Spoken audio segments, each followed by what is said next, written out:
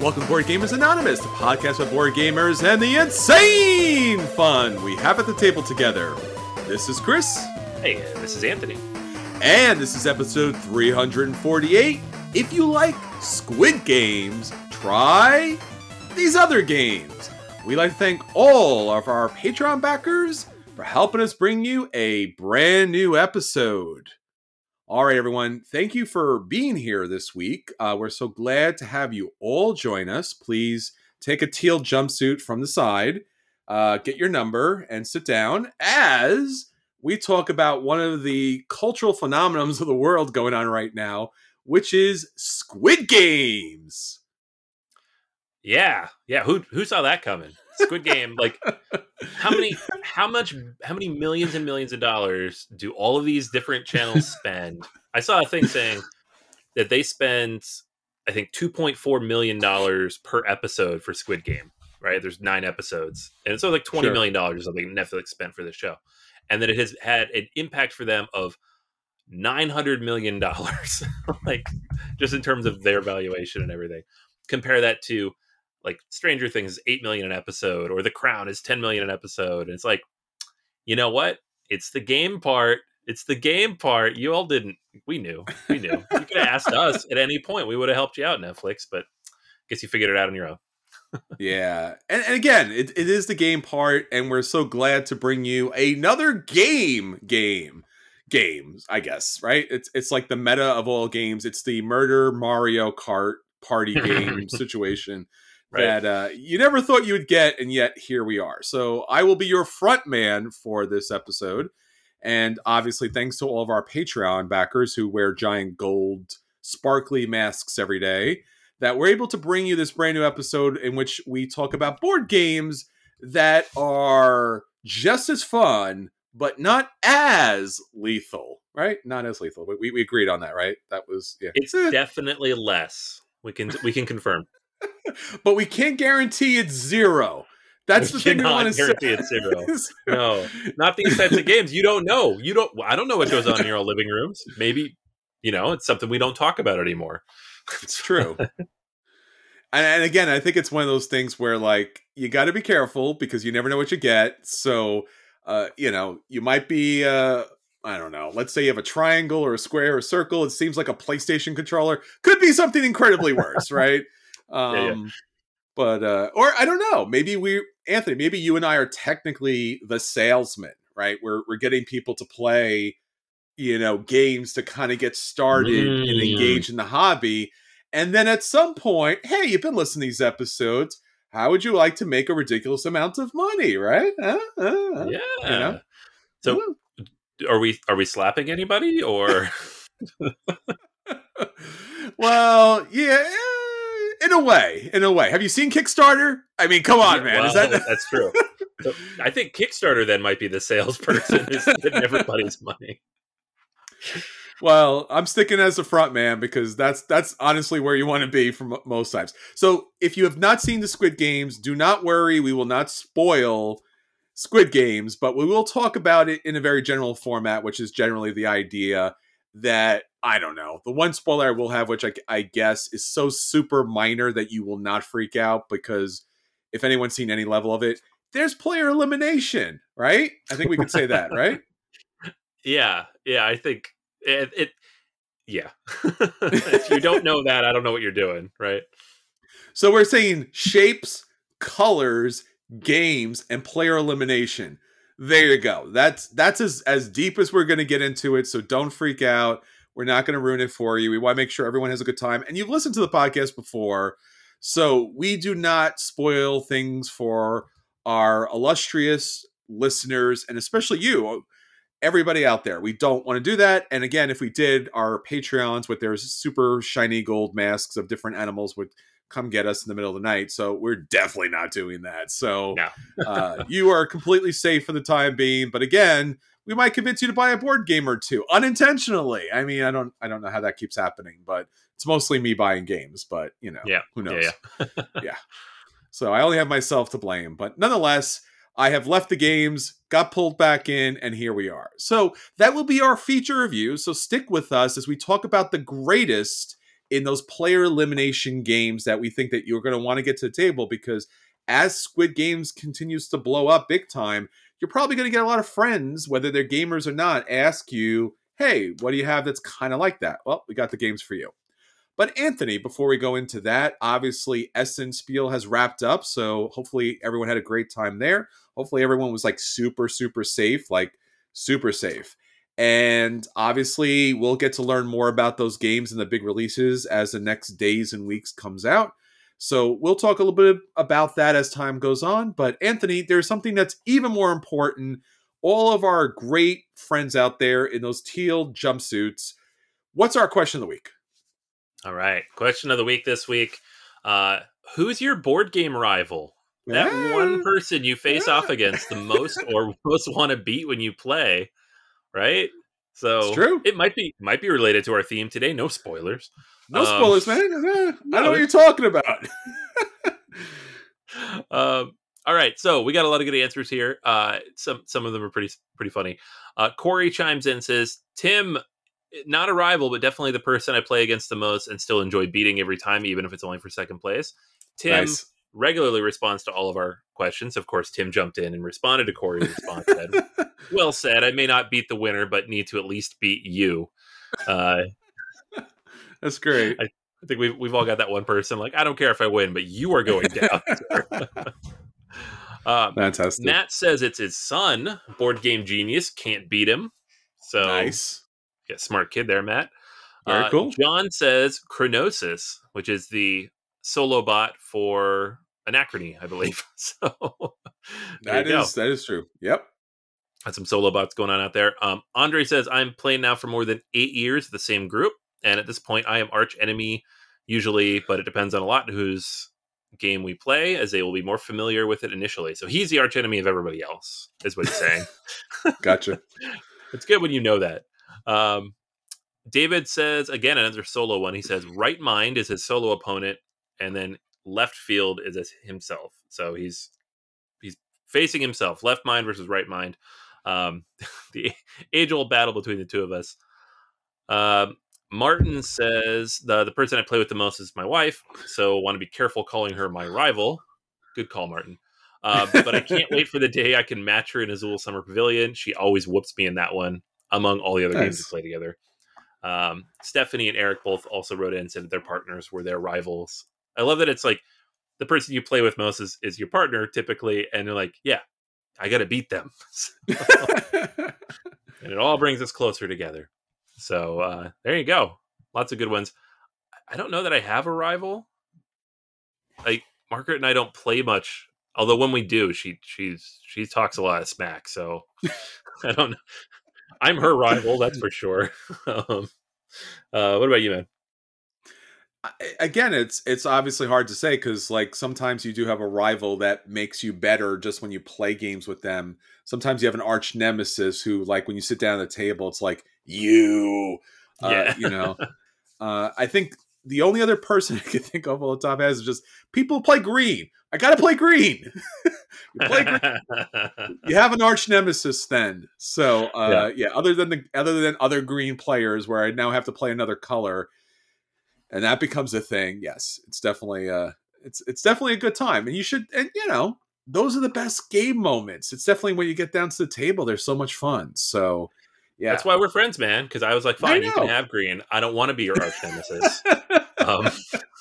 Well, that's how you know. Like you have a game group. You're like, can we play together? Hold on a second. What color are you playing? I just need to know if this group's gonna work, and we worked it out. So. Yeah, that's a good time. But that's fantastic. So big shout out and thanks to all of the rivals and arch nemesis that plays with, all of our listeners out there, because you all make the games great. And thanks for joining us this week. All right, everyone. So that's what's going on with our listeners and obviously our viewers, because if you are now watching this on YouTube, and please do subscribe to us because we're doing videos, which is weird for us. So please watch. Watch the weirdness that is occurring on your YouTube screen, or at the very least, subscribe, because the more people we can get into board game, the more arch nemesis we'll have in the future. And honestly, if you watch Squid Games, you need a lot of them because they run out very quickly. So yes. So follow us on all of the social medias. Facebook and Twitter are best for the question of the week, but you can find us everywhere on boardgamersanonymous.com, a fantastic website and every way possibly to connect to us. All right, Anthony. So that's what's going on with our listeners. Let's get on to the games that we want to get to the table. Let's talk about our acquisition disorders. All right, I got a really simple one this week. It's a sequel to a little card game that I have. It was here. It's around here somewhere. Called Orchard. It's a 9-card solitaire game. This is Grove, also a 9-card solitaire game. The sequel to Orchard. It's on Kickstarter right now. So the basic idea for both of these games is you have a deck of 18 cards. You're just going to use 9 of them to play through, and you overlap them in various ways, and as you overlap them, you place dice on top of the overlapping symbols, which have to match in color, and the dice increase in value every time you do that. And so you're trying to get all the dice as high as you can to get the most points possible. So Orchard is pretty much just that. Grove adds a few things, right? So you have new wildcard elements with the glades, which are like blank spaces on your cards that allow you to do different things. You have a squirrel that allows you to break the rules once as you go through and overlap colors that don't match. But the squirrel will then steal points from you if they're close to things that they can steal. You can also go above 10, which is like the highest that the dice have. There's like a little wheelbarrow that you could get up to 15 with. There are recipe challenges on the backs of the cards with different like scoring conditions, which I think the original had as well, but these are obviously different for different reasons. So it's tweaking and adjusting the rules. If you remember the Kickstarter recently for Agropolis, which was the sequel to Sprawlopolis, it's kind of like that. They're like, we're taking this core mechanic that everybody liked and it worked and it was a nice, easy solo game, and we're adding some stuff to it and changing it just a little bit for people who either didn't get the first one or want more of this. Maybe they burnt out on the original because you've played it 1,000 times because each game takes 5 minutes. So yeah, it's very quick. It's light. Orchard is a lot of fun. I do prefer Sprawlopolis because it's a little more brain burny, but occasionally when I just don't have the energy for that, Orchard's very nice as well. Both of them just 18 cards. The difference is with these, there's dice as well. So the box is a little bit bigger. It couldn't be a button shy game because it has to have dice. So this is on Kickstarter right now. It's $15 and it will not ship until June of next year. So, I think that's most Kickstarters right now are super delayed because they don't know when the ships are going to run. Like, I can't imagine it would take that long to print this thing, but who knows when they'll get it if they're, producing overseas. So yeah, I recommend checking it out. If you like solo games, it is a purely solo game. So that, there's no 2-player mode. Like Sprawlopolis even has a 2-player mode. This does not, I don't believe. But if you like that, if you like Palm Island, if you like Sprawlopolis, if you like any of the other button shy games, check out Grove. It's on Kickstarter for like another 3 weeks. So you got lots of time. That's cool. Yeah, no, I like the simplicity of the game, and I actually like the dice. The dice are pretty cool in this game. It's got some nice components in the way it kind of plays together. And again, you mentioned about the solo versus the 2-player or the multiple player kind of thing. I almost feel like, and again, I have no research to go with this, and maybe you obviously your experience, makes you the expert at this, but like I feel like when they design a game to be a solo game, it's the best solo game there can be or is. It's when you have to try to incorporate these co-op versions as solo games, or like, oh, it plays like 1 to 4. Like, does it really though? Does it really play as a good solo game? Or is it meant to be played with more players and you happen to be able to play it with a bot? Like, I like the idea of like a solo game being a solo game. Yeah, I mean, I think you're right in terms of like core mechanics. Like, it's going to be the most streamlined possible version. It's funny though, because like if you took my top 25 solo games, most of them are multiplayer games with solo modes. But some of those are really just solo. Like Mage Knight, it says 1 to 4, but that's a 1 to 2 player game. And the vast majority of people who play it just play it solo. So I don't know. But in the case of like these small box games like this, 100%. Like I've only played Sprawlopolis 2 players once, and that was when somebody showed it to me. And I've played it like 150 times solo. I don't want to play it 2 players. I have other 2-player games that are actual 2-player games. Why would I play that with 2 people? And these little solo only games like Grove, I know the puzzle's designed to be this way, and it's fun for that reason. Yeah. So definitely recommend it if you like solo games and small stuff like this. If not, I don't know why you're listening to anything I'm saying right now, because this is not for you.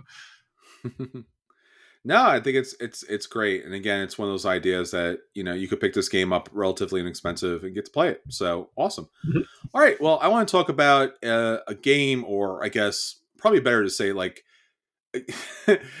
a game inside a game, because really what this Kickstarter back is Spielbox 2022 English edition. It's the board game magazine, so it's a game magazine about games, and it's specifically about the games that we play.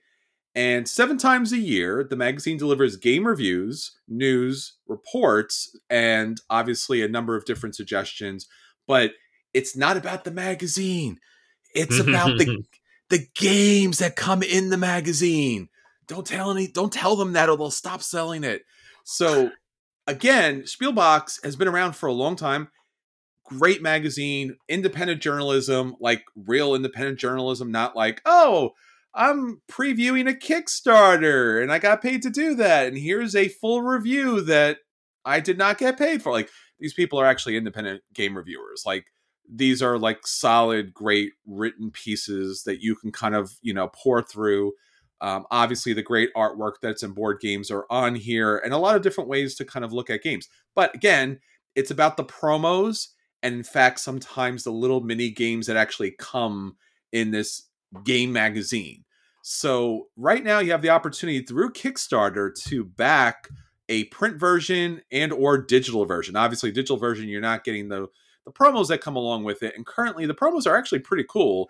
So I don't know. I think Anthony and I happen to be big fans of Lost Ruins of Arnak and Underwater Cities. Those happen to be, some of the promos that came out recently.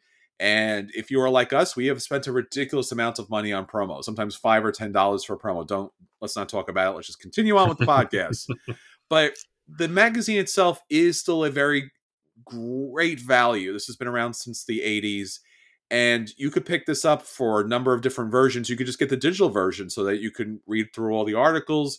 It's relatively inexpensive, even though it is a highly niche kind of magazine, which means it does usually come at a higher cost than most like general things that you see on your newsstand. Shipping is a thing, but again, digital versions available. This has 26 days to go. It's already been back. This has been up once before, at least as far as I know. I don't know if it's been up 3 times before, but it's been at least up 1 time before. I kind of sat on it and it passed. I think, in fact, I might actually back this one, Anthony. I like the promos that are in these upcoming issues, and you could back up to 2 years. And honestly, I like getting some independent reviews of board games, man. Yeah, 100%. Yeah, this is one of those things. I'm like, we're not journalists. We don't pretend to be, because we like, it's a lot of work, right? And you got to go out, you got to do research, you got to interview people, you got to there's Sure. a lot of standards you need to follow to be legitimate journalists in any field. And a lot of us are just hobbyists who do this in our spare time for fun. These people are doing it, properly, and it's really cool. I honestly, I don't know if I've ever read any of these, because everyone I've ever seen it in German, but man, those promos, Promos are good. Promos are good. So back it for the game, inside a magazine, or just back the digital version and enjoy it. It's in English, so you could check that out. And it will wrap up on Sunday, November 14th. So you do have time. Check it out. I think you could actually even like go through a couple of like older review copies. So it actually gives you like what the magazine actually looks like, what it plays through. Obviously, some of it's ads, most of it's ads, but again, it's not one of those situations where it's like you're reading an article that actually is an ad. It's actually the reviews are reviews, and the articles are articles, and the advertisements are such. So yeah, a lot of fun. Check it out. Spielbox 2021, 2022, and I guess you could even back further for that for 2023. All right, so those are the games that we wanted to table. And again, the games inside of a game magazine. Anthony, let's talk about the games that hit the table, and let's let everyone know if those games are a buy, they should run out and pick those games up. If those games are a play, and they should sit down and play them. If those games are a dodge, and they should avoid them at all costs. Or if, in fact, those games are the dreaded burn, and I don't know, maybe they didn't meet the timer, maybe, something broke, or I don't know. Something happened that was really sad and twisted, and I don't know. Things happen, man. Things happen. Yay, Squid Games. Oh Woo! man, woo, darkness Yeah, I descends. know. Um, all right, so mine is a digital game. This is The Fox in the Forest, which just released for Steam today, October 18th, while we're recording this. It is from Direwolf Digital, who has done beautiful work on everything they've worked on, because they are, Mm-hmm. of course, famously the developers of, uh, in board game format, Clank, but have also done several other, digital implementations, including Root, which is my favorite digital implementation, pretty much, period. Mm-hmm. So high hopes, because The Fox and the Forest is a good game. This is the competitive version, not the duet version, which hopefully they will now do because they've done this initial one, that came from Renegade and Foxtrot. So the goal of the game is, it's a trick taking game. There's a relatively small deck of cards. You split it in half. You have two players, and you go back and forth. There's three suits in the game, and it's pretty standard trick taking rules, but each card has a special ability to it. So some of them, like there's the Monarch, which forces the other side to play their highest or lowest card of that suit. There's the Fox, which lets you change the Trump suit. There's the Nine, which forces the other, which basically says the Nine beats everything except for another Nine. And so you're going back and forth. But the real trick to this game is that you don't want to win too many tricks, right? How you score depends on the number of tricks you get versus your opponent. But it's not just like one trick is 1 point, two tricks is 2 points. It's like 0 to 3 tricks is 1 point, and 4 to 6 tricks is like 3 points, I think. And if you can get in the sweet spot between 7 and 9 tricks, you get 6 points. You can walk away with that. But if you go over 9, if you get 10 or more, if you just run the table against your opponent, then your opponent gets 6 points because you were greedy. So the game really drives that home pretty well. It has a really nice tutorial. It's very cute. The presentation is beautiful. It's fantastic. There's not a lot of dynamic anything to happen. Like on screen, you have two fox statues. You draw your card to either side, and does a bunch of animations and things happen. But it ran smoothly. It's clean. The online play works really nicely. It comes with a bunch of challenges if you want to play solo against the AI. So the challenges are things like, get to X number of points before your opponent, which is how the game typically works. Or it changes the scoring of, the basic scoring of the different tricks that you would take. Or it changes like the types of cards you're trying to win in those tricks. So it makes it a little bit like The Crew almost, in terms of like trying to get these certain tricks out. But at the end of the day, The Fox in the Forest was always just a very simple 2-player trick taking game. And the app presents that very cleanly and succinctly. And if you like trick taking games in general, I think you will like this game. There are a few digital implementations of trick taking games. There aren't many, and there's even fewer that you can play by yourself. So it's very good for that. The other plus side is, on Steam, it's only $7, I think, which for Steam is not a crazy price, right? Like if that was, I don't know what it is on the App Store, but a lot of these games go up on Steam and they're $20-$25 for a board game digital version. You're like, come on, I can't justify that. It's good, you should play it, but I don't want to pay that much money. But for this, if you like trick taking games, if you like Fox in the Forest, $7, I'd say it's a buy.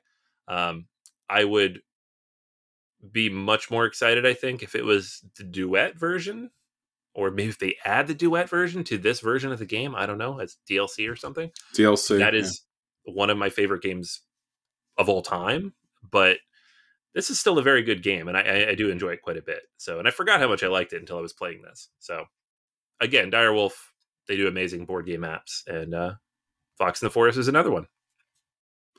Yeah, and again, I think we reviewed both of these games, Fox in the Forest and the Duet, and both of these are buys for me. I think they're buys for you as well, right, Anthony? Just the games themselves. Yeah, I have them both here. So yeah, and I picked them up after I played them with you because I like them so much. And again, the artwork is gorgeous, but also the implementation with the Steam is great.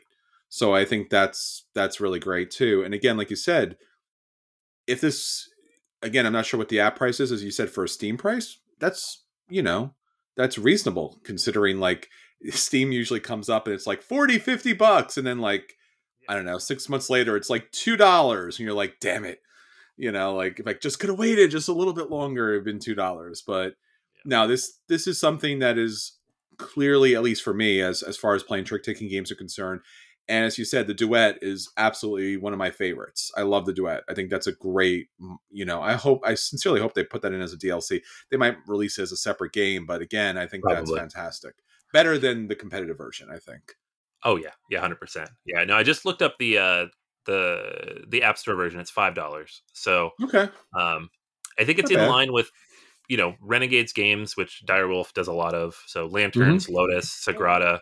I guess Sagrada's not them, but Lantis, Raiders of the North Sea. Those are all, I think, Direwolf Digital, and their Sure, pricing is generally okay. It's not crazy high. Like even Raiders of the North Sea, which is like a full, worker placement type of game, it's $10. sure. Whereas Root, which is huge and amazing, and I love it, I think it's 20. And then some of those war games that have come out recently have been like 25. So there was something that was 30 last year, and I was like, you got to be kidding me. So, anyways, $5-6 for a game like this, can't go wrong. Nice.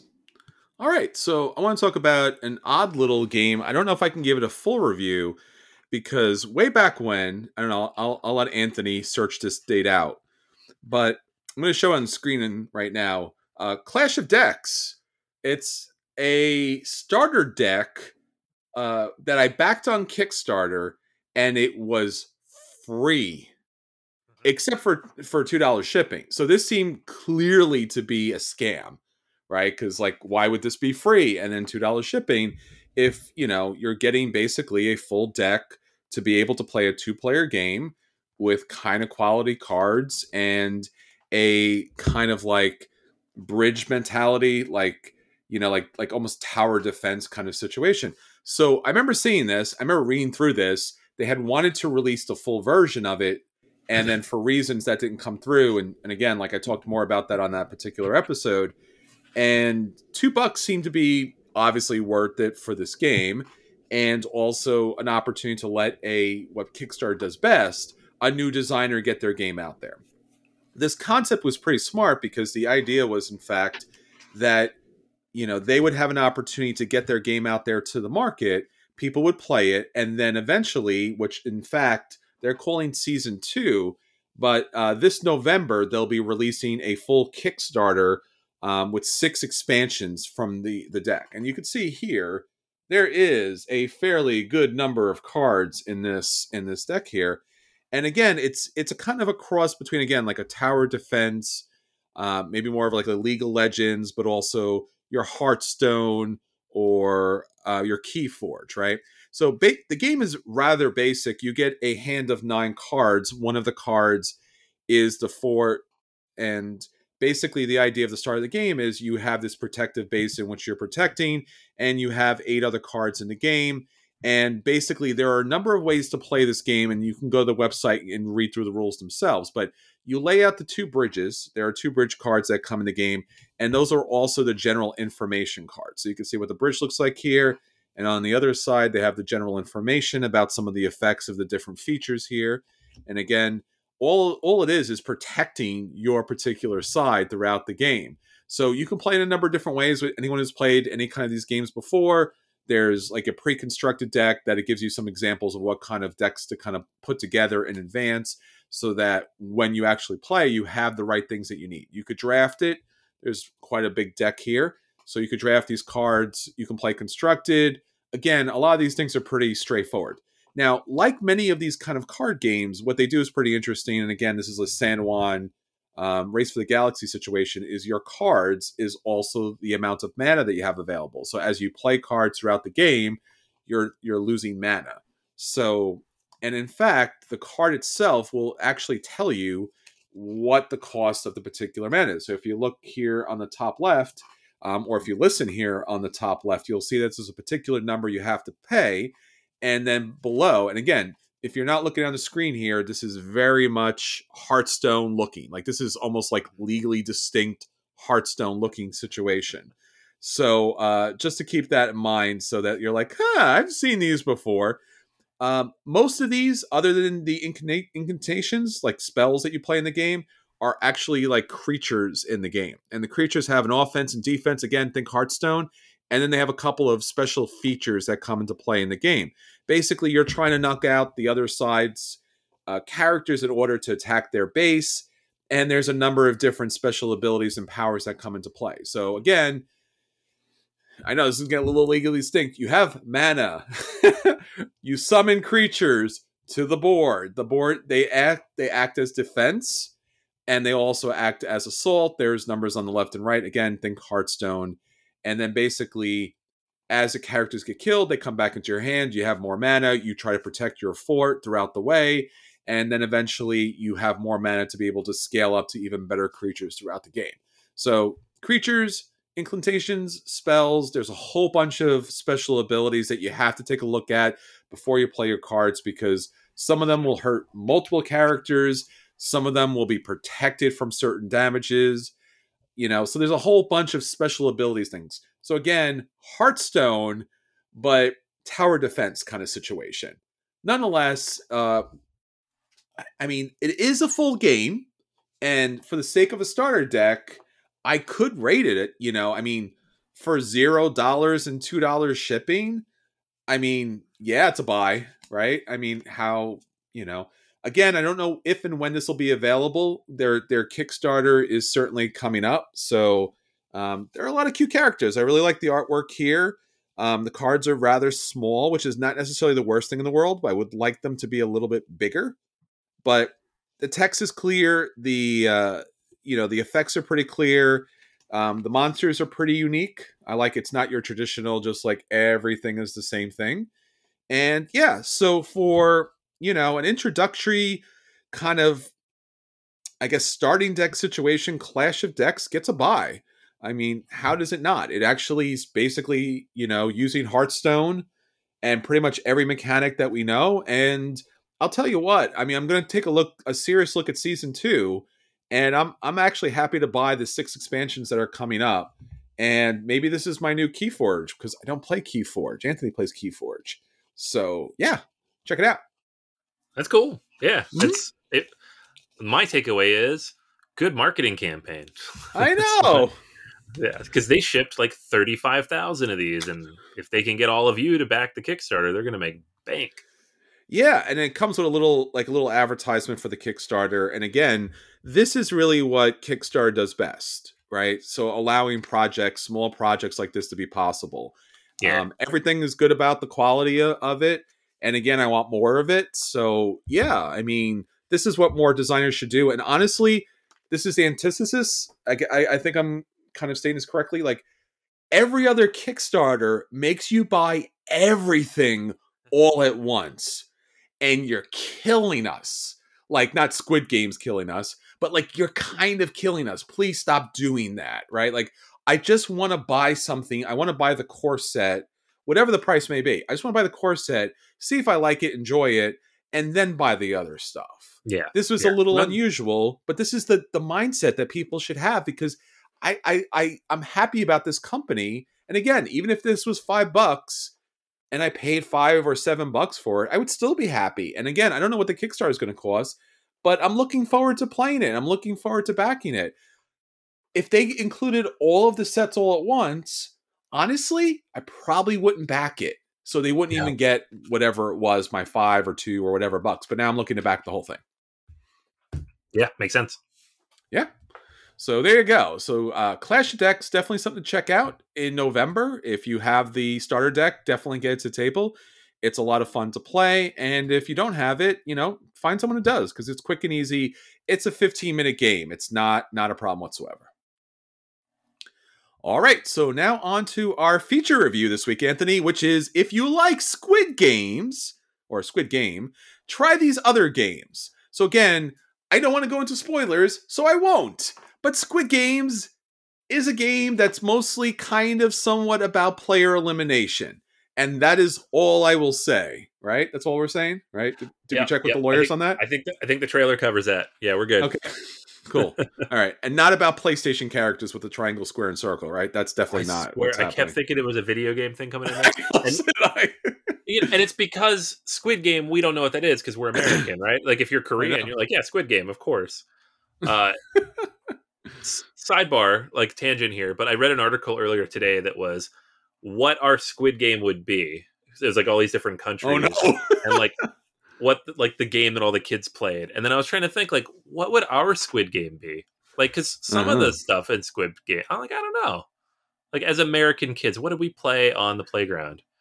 Well, remember, it's very generational, right? So the games Right. come Yeah, yeah. from like an older generation. They weren't like current games that kids would play Mm. because Yeah, so like kids don't. I was thinking like Foursquare or something or like Tetherball. I used to play games like I guess used to play Running Bases. Did you ever play Running Bases, where like there was a group of people in between, and then like there was two throwers on each end, and they would try to tag people out as they ran back and forth between the Oh, yeah, bases, yeah, yeah. almost like a chase down. Kick the can, kick the bottle Yes. kind of thing. Yeah. Used to play that. We used to play Manhunt. Like you have two teams of tag. We had like a bunch of kids versus another bunch of kids, and there would be like a base. Freeze tag, I guess, was a Freeze thing. tag. Yeah. Any kind of Um, tag, honestly. any That kind would of be good. tag. I did. I mean, as a kid, I think we did play red light, green light. I think that was definitely something we played. I'm trying to think of what else. I mean, obviously there was a lot of cooperative games. I think there was a lot of hand games where you like, like bubblegum in a dish or whatever is quackadilioso or things like that. I mean, obviously jump rope. I don't know Jump if rope. that's a Yeah. thing or hula hoops was a thing. Obviously wiffle ball. I don't know. You play like, like things that you could play in the street with kids, right? Like Yeah. that Yeah. kind of Yeah. idea where it's Definitely. hopscotch, right? Hopscotch. Yes. Get some chalk. If you're a big Deep Space Nine fan, like a big one, all I have to say is Al Moraine, and I don't need to say anything else to you. But like literally, there's an episode of Deep Space Nine where it's all about them playing like these kid games. So it's basically Squid Games before Squid Games came out. That being said, like yeah, I mean it's very culturally kind of relevant to I guess now these days more than ever that like that kind of like nostalgia for like the old days when we were kids and we really played games together.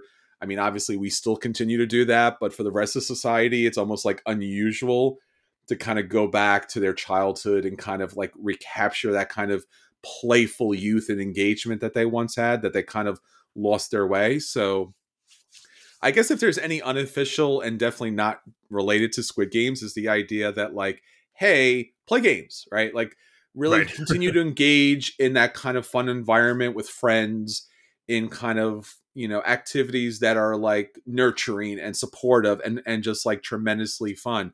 So yes, but also player elimination because we're adults and therefore we must be competitive and just take out our friends and family for some strange reason. But I don't know. Turns out, Anthony, and I don't know if you know this because you're a big Euro game player, but there are, in fact, player elimination games that eliminate players as you go throughout the game. So you get to sit down at the table with your rival or your arch nemesis, whoever he, she, or they may be, and then you get to knock them out. So we got a good list of player elimination games that will make your opponents really, really twisted and not necessarily dead, but at the same time, that kind of level of strife and just utter dismay from the situation. So a lot of these games are player elimination games. A lot of these games are King of the Hill games where you want to be the last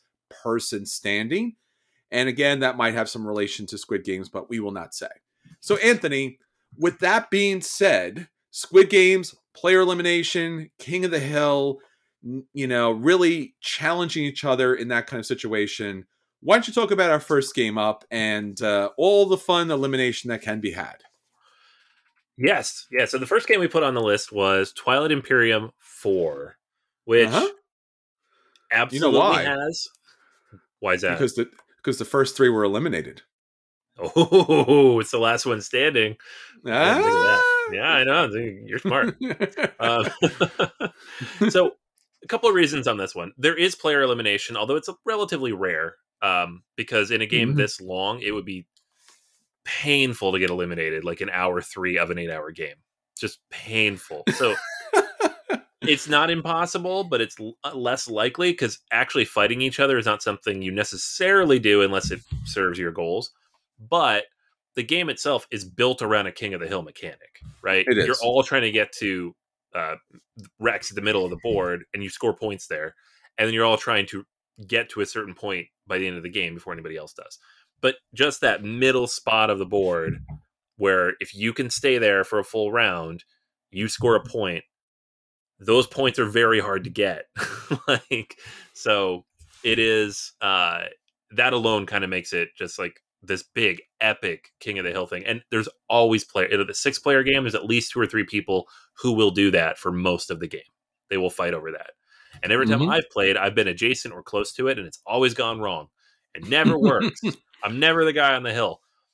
So yeah, Twilight Imperium 4, multiple reasons. Elimination, King of the Hill, epic gameplay. You're going to hate each other at some point. Hopefully not for too long. The game is very fun, but it does happen.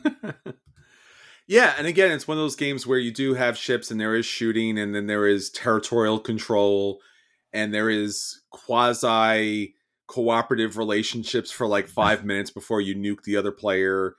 Yep. So, yeah, a lot of backstabbing, a lot of twisted nature of the game. And again, like you said, Anthony, definitely the King of the Hill stuff is huge because that middle part of the board is sweet. So you don't have to get there first, but you just want to be the last person standing. All right, so I want to talk about a whole collection of games that you probably have played at some point. And honestly, again, without spoilers, like this really does fit really well with Squid Games, which is the entire collection. And again, these are a lot of variations on the same theme. Clank. Clank, you know, all of the different deck building adventures, whether it's, you know, Dungeons and Dragons, whether it's space, whether it's sunken treasures or mummies or things like that. The idea is that you're all trying to get, once again, the final goal. So you're trying to get all of this really great treasure, but as you all progress during the game to get to the final destination, your movement is causing, let's say, situations to occur that is actually going to be dangerous literally for everybody else at the same time. So step quietly and gently as you move across the path so that you can get the best treasure possible and get to the final goal. Because if you are able to do that, everything else is going to be bad for everyone else. And that actually does have a lot of player elimination. And that could honestly be the way that you straight up play the game, which is like, hey, I'm going to cause havoc so I knock everyone out. So even if that player is way ahead of me, they're going to deal with all that havoc and I just kind of swoop in at the end. So Clank, whatever version, make a lot of noise for the game and obviously knock out literally all the other players because that's the game. That's how you play it. Yeah. It is. All right. King of Tokyo, King of New York, King of Monsters. Either of these games, same kind of a basic idea. You are a kaiju, a monster, a giant gingerbread man, whatever you might be. Mm-hmm. And you are trying to be the last one standing in Tokyo or New York. There is a point scoring mechanism in these games. You can win with points, but nobody likes that. It's not fun. You want to punch each other until you're the only one left. And what makes it unique, of course, is that you have to be, well, you don't have to be, but you will be in Tokyo or you will be outside of Tokyo. Like, you want to be the king of Tokyo. Like, the name of the game is right there.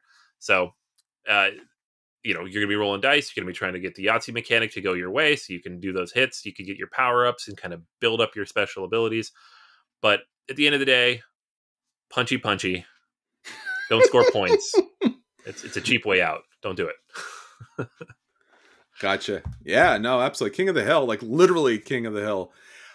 Risk Legacy or Risk 2210. The idea of playing Risk is, of course, even if you play the vanilla basic version of Risk, it is the, in some ways, quintessential kind of like player elimination game. You have to knock out the other players and you have to take over the map. And that has always been a lot of fun for me. Like that was kind of like my core board game in like college before getting into like serious hobby games. The legacy mechanic takes it to another level. If you've not played Risk Legacy, I really highly recommend you should. If you felt like Risk was too long, I highly recommend playing Risk Legacy. If you like stuff that's a little unusual and creating more of like asymmetrical players and powers and abilities, and honestly, there are super plot twists. There's like as many plot twists in Risk Legacy as there is in Squid Games. And again, I really want to spoil them all for you, but I will not. Play Risk Legacy. Any level of risk enjoyment will just like go to the next level. There is a lot of that kind of player elimination, but you get to play it multiple times. So if you like the mini game kind of format of, you know, let's say popular Korean TV shows, this might work really well for you. Absolutely. Yeah, yeah. Especially the newer versions of Risk. I played Risk when I was a kid. I would never play it now. It takes 15 hours. Oh my God. But when you can shorten it down and play it in 3 hours, I'm all for it. All right. Next up for on my end is Junk Art. So completely different type of game.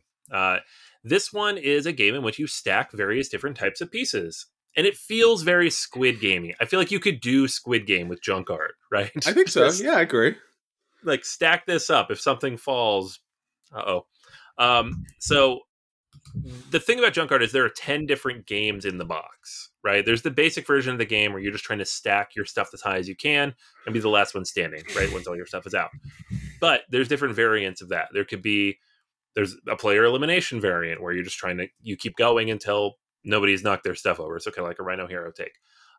There are versions of it where only one person loses the game, right? Where you just wait for the first person's thing to collapse.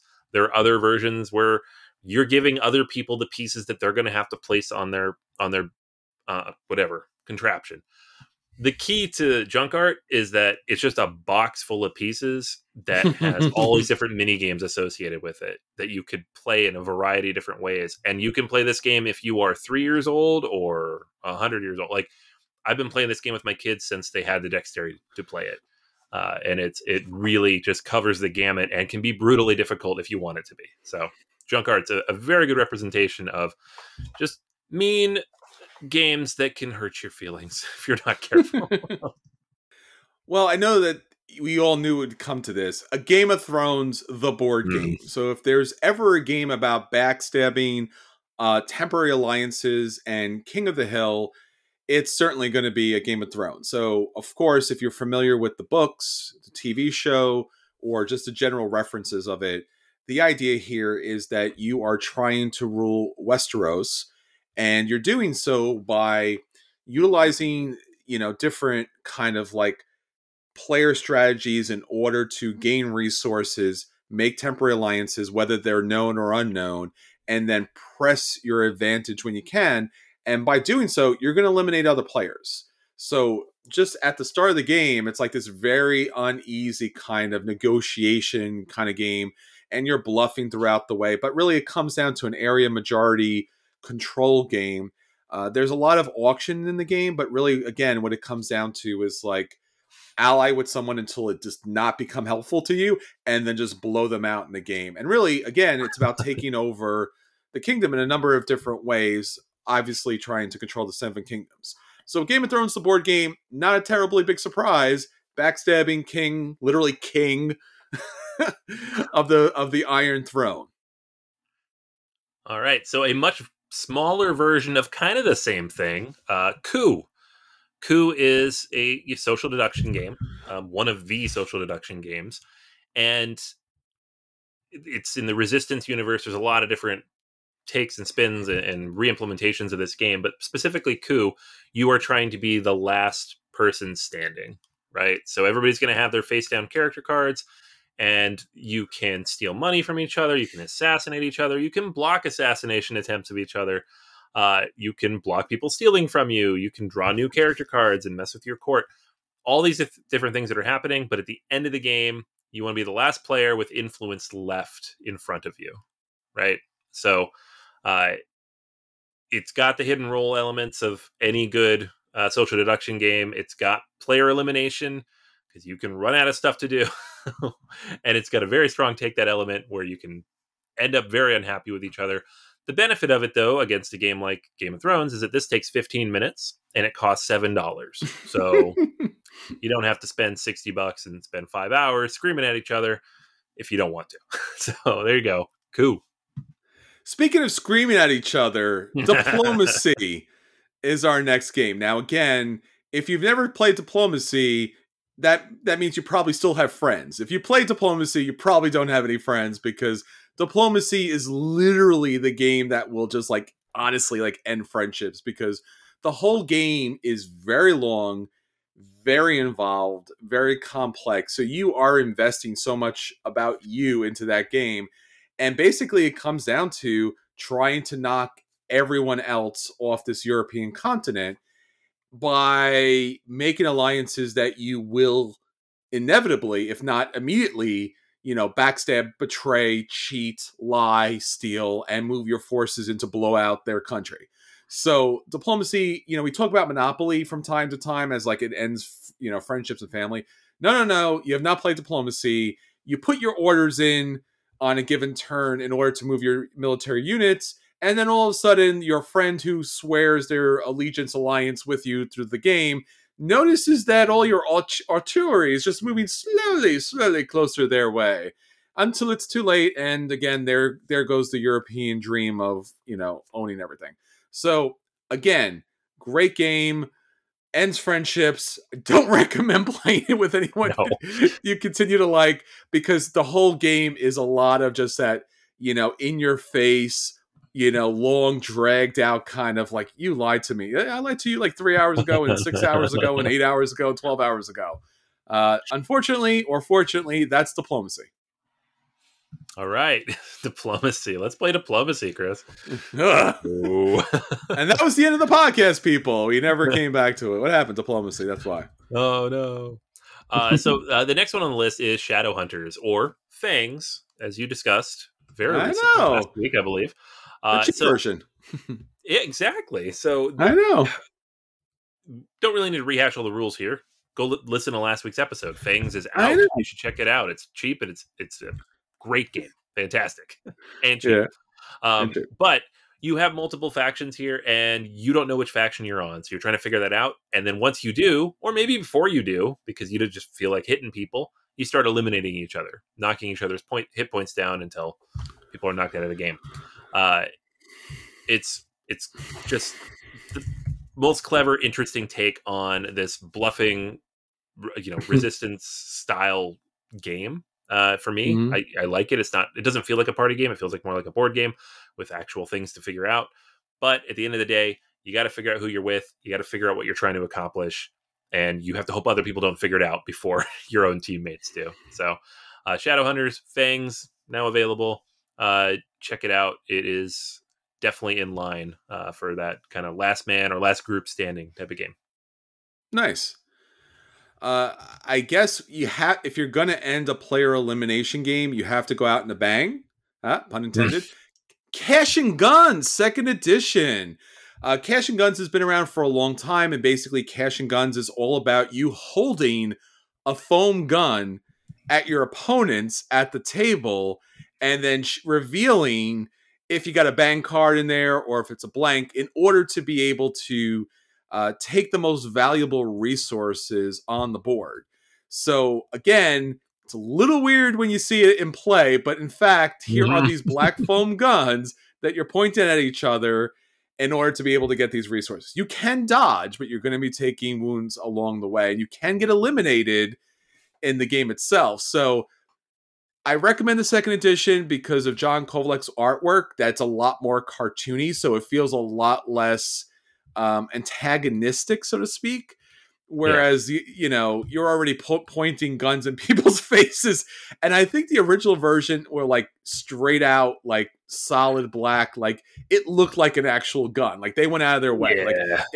So at least the new version's a little more kind of tame to that fact. But yes, Cash and Guns, you could pick up many versions of it. Go with the 2nd edition. There's a number of different expansions, of course, that you could check out. But if you're looking to eliminate players at the table, Cash and Guns is the way to go.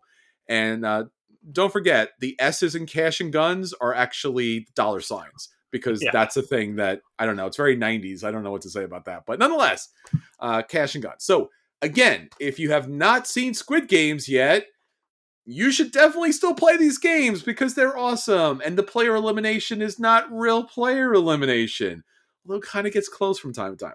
But if you have seen Squid Games and you want to get people to play games at the table that reminds them of their childhood, but has that kind of edge to them with player elimination, we highly recommend all these different games. They're all different levels, all different complexities.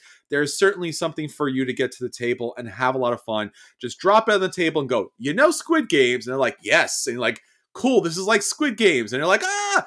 And then after they run away and eventually come back, then you could, show them that it's actually foam guns and not real guns. But yeah. It's fine. It's fine. So it's all good. All right, everyone. So until next time, this is Chris. And this is Anthony. And we'll save you all a seat at the next upcoming Squid Games. Squid Games. See ya!